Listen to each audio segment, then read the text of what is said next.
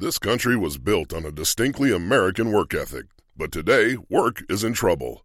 We've outsourced most of our manufacturing to other countries, and with that, we sent away good jobs and diminished our capability to make things. American Giant is a clothing company that's pushing back against this tide. They make a variety of high-quality clothing and activewear, like sweatshirts, jeans, dresses, jackets, and so much more. All made right here in the USA, from growing the cotton and adding the final touches. So when you buy American Giant, you create jobs for seamsters, cutters, and factory workers in towns and cities across the United States. And it's about more than an income. Jobs bring pride, purpose. They stitch people together. If all that sounds good to you, visit American-Giant.com and get 20% off your first order when you use code STAPLE20 at checkout. That's 20% off your first order at American-Giant.com with promo code STAPLE20. Mother's Day is almost here, and you can get her the most beautiful time-tested gift around. A watch she can wear every day from Movement. Whether your mom is into classic dress watches, rare and refined ceramics, or tried-and-true bestsellers, Movement has something she'll love. And right now, everything at Movement is up to 50% off site-wide during their Mother's Day sale. A watch is a gift that celebrates all the time you spent with Mom. And a Movement watch is even more than that. Movement uses industry-leading materials for their fresh, modern watch designs. From technically complex ceramics to vintage-inspired style. All for an incredible value your wrist and wallet will both love. And with one-size-fits-all convenience and fast free shipping and returns, it's a stress-free shopping experience. Save big on the best Mother's Day gift ever with Movement. Get up to 50% off site-wide during their Mother's Day sale at MVMT.com. Again, that's up to 50% off at MVMT.com. Hi, folks. Be sure to visit my website at dr-history.com for a short personal video message, to listen to the latest stories, and to leave a comment. Hi, folks. Dr. History here with another story from the Old West. So just got to tell you, this past week, my wife and I have been down here in Utah, Provo, Salt Lake area, visiting two of our daughters. You know, I find they have a little different take on the rules of driving down here. I noticed that when you're coming to a stoplight, if it turns yellow, that means you really need to speed up fast, and the speed limit signs are more just kind of a suggestion, if you know what I mean. Anyway, so today's story, I'm going to tell you about a guy by the name of Fred Remington. Now, Remington was an artist, and he, along with Charlie Russell, are probably the two best-known artists from the Old West. So, anyway, the story is that young Fred Remington, he was in Kansas City one summer day in 1885 when he saw a man he knew. And he was coming along in a wagon pulled by a horse, a nice-looking mare that Remington liked the looks of. Now, Remington was then about 24 and down on his luck. He had come west to make his fortune, and in 2 years had actually succeeded in losing a sizable inheritance, about $9,000, roughly half of what it had taken his late father a lifetime to accumulate. Well, the young man's first Western venture was a sheep ranch in central Kansas. Well, that failed. He saw his future in, maybe hardware or whiskey or anything else. With the money left, he bought into a Kansas City saloon as a silent partner. But within a year, it too had failed. And in the meantime, his new wife had left him. Her name was Eva. After 3 short months in Kansas City, she packed her things and headed home once she found that Remington was not a successful iron broker, as he had led her to believe. The one note of promise since her departure was a sale through a local art dealer of some Western scenes that he had painted. So anyway, back to the horse. So was this mare for sale? And so Remington asked the guy, says, was she, quote, good under saddle? In other words, a good horse. So they unhitched the wagon. He borrowed his saddle. Remington swung up to give the horse a try. Satisfied, he agreed to a price of $50. Well, the next morning, sometime in August 1885, Remington left Kansas City behind him, heading west. Now picture this, the lone figure of a man on the move, heading into the Old West, and of course there's the horse. For, Remington, there was always the horse. If he could have but one thing written on his tombstone, it would be, quote, he knew the horse. So he was born actually in 1861 in New York, about as far north in New York State as is possible to go. His full name was Frederick Sackrider Remington. Now, his father had been a Union cavalry officer in the Civil War. Now, an only child, little Freddie, had the run of the town. Now, full-grown, standing 5'9" and weighing upward of 200 pounds, a veteran Kansas City saloon keeper said Remington could have been a prize fighter had he chosen. So he must have been a pretty husky guy. Well, he had been sent to another military school called the Vermont Episcopal Institute at Burlington, where he had his first formal art lessons. Now, then he went to a place called the Highland Academy, where his pen drawings of soldiers and battles were considered really quite an amazing thing by his classmates. Now, at Yale, he enrolled in the School of Fine Arts and actually played football and made a name for himself as a first-string forward, or I guess back then they called him a rusher, on the Yale team of 1879. Now, repeatedly over the years, he was to remain unmistakably a product of Yale, more Yale than, what you'd say, a cowboy, and friends there were dressed as old boy or old chap, and he was actually frequently mistaken for an Englishman. On the death of his father in 1880, Remington dropped out of Yale after only a year and a half, and he tried some different jobs, but, he went west for a short time up into the Montana Territory, and on coming into his inheritance at 21, he took off for Kansas. Now, neither his mother nor Eva, his wife, took an interest in his artistic efforts. Only one member of the family, William Remington, a favorite uncle, remained convinced that the boys had kind of a future in art.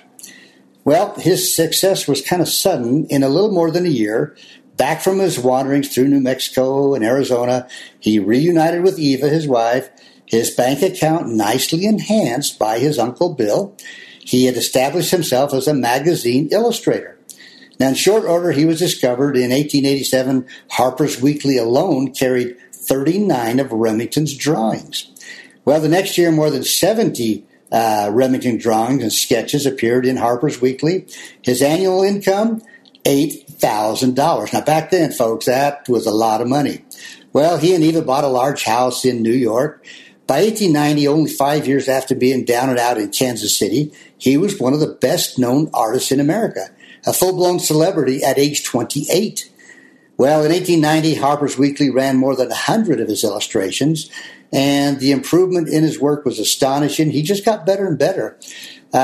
He had one painting, it's called The Dash for the Timber, and you can see the riders charge nearly head-on into the viewer. Their horses are flying. Hardly a hoof touches the ground. The dust flies. Guns blaze away. The wind whips the big hat brims of these cowboys.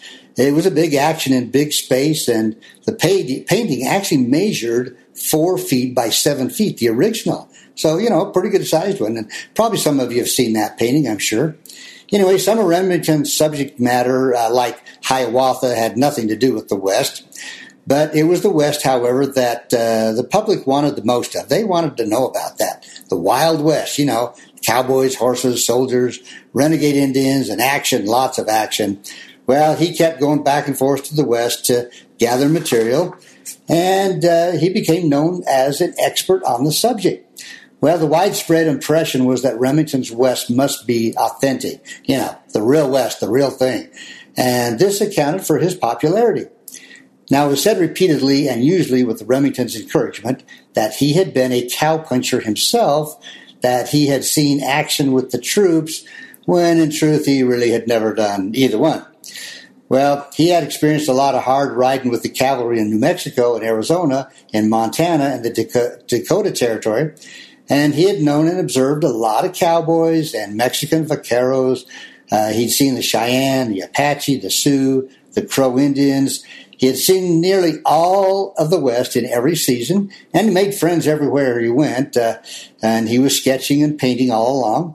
Well, so like so many before him and since, he found the West physically and emotionally invigorating. I mean, it was therapeutic. He loved it. He loved the air, the freedom he felt in such what he called grand, silent country. But it was there also that he had staked his claim professionally. Quote, "Cowboys are cash," he told a friend. So on a grueling cavalry exercise in the heat and dust of June in Arizona, an expedition that seems to have been designed in part to test the endurance, he measured up well enough to be elected an honorary member of the troop. Now, he was a man of pretty phenomenal appetite for good food and drink. Remington had become, by then, what he says, quote, "a huge specimen of humanity," weighing perhaps about 250 pounds. In fact, it's said that when he dismounted off his horse, the horse appeared to be kind of ready to get rid of him. Now, a young officer described Remington as, quote, a big, good-natured, overgrown boy. Well, one morning, Remington asked for a cavalryman's breakfast. And that is basically, quote, a drink of whiskey and a cigarette. So that was breakfast. Now, Remington was a fellow you could not fail to like the first time you saw him. Others would say a lot of the same thing as they got to know him. Never a cowboy or a soldier, really, never a good shot. He was often bothered by the sight of blood. He relished the companionship of hard-sided, plain-spoken men who loved the outdoors as he did. Nothing gave him such pleasure, Remington said, as sitting about with a good companion, sitting around a good campfire. But Remington never stays put for long in any one place, but there's an awful lot of him while he is around. So he has a big presence, I guess you would say.